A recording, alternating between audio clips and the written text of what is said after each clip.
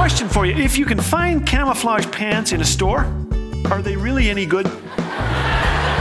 Thanks for joining us today. You're listening to Laugh Again with Phil Callaway. Do you have any fears? My greatest fear in life is having a heart attack during the game charades. Imagine clutching your chest and falling to the floor only to have people guessing, seal? You're pretending to be a seal? That's it. No, Bob, I think it's a heart attack. Yes, heart attack. Okay, whose turn is it next? Get up, Phil. Get off the floor. What do you fear? A lady named Shirley told me her two greatest fears, mice and heights. Seeing a mouse at the top of an escalator would be the end of her. When I was a child, the government instituted a mandatory drill for us first graders. The teacher would interrupt math class with a command to lunge beneath our desks and place our hands over our heads.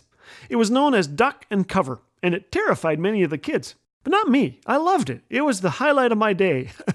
I was too young to have the good sense to be frightened out of my mind. I had no idea that world leaders were experiencing itchy trigger fingers around nuclear weaponry.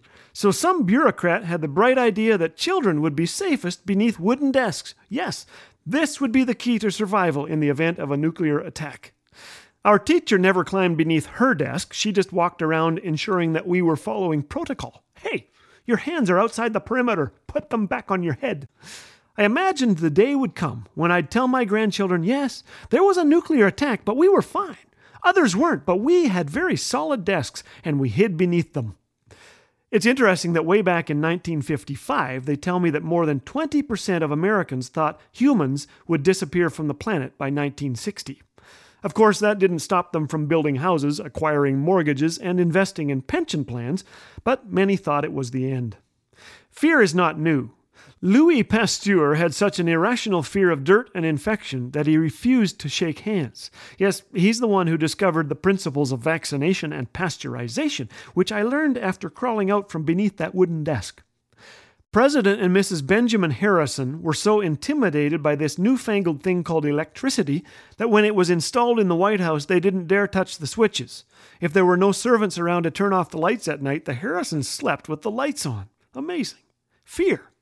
We turn on the TV and the news anchor says, "Good evening," then spends a whole hour telling us why it isn't. Everything is wrong. Terrorism is spreading. So is disease. Some of us plunge beneath our desks and put our hands over our heads, allowing fear to steal the life and joy God wants us to experience. I'm not saying there aren't things that we need to be aware of, but what can we do with our fears? During World War II, famous General George Patton was praised for his courage and bravery. He replied, "I am not a brave man. The truth is, I am an utter coward. I have never been within the sound of gunshot or in sight of battle that I wasn't so scared I had sweat in the palms of my hands."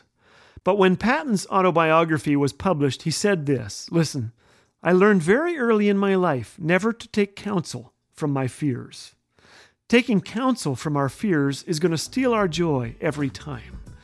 I don't know if you've done that lately, but if you have, I want you to remember two things today. Number one, it is impossible to live in peace while dining on paranoia. Secondly, the fastest way to peace is focusing on God's presence. In the Bible, we're told many times, "Fear not, for I am with you." Psalm 118:6 says, "The Lord is with me. I will not be afraid. What can man do to me?"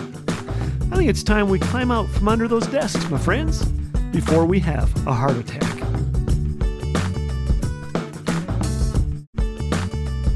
Hearing your encouragement never gets old. Every listener note we read feels just like the first.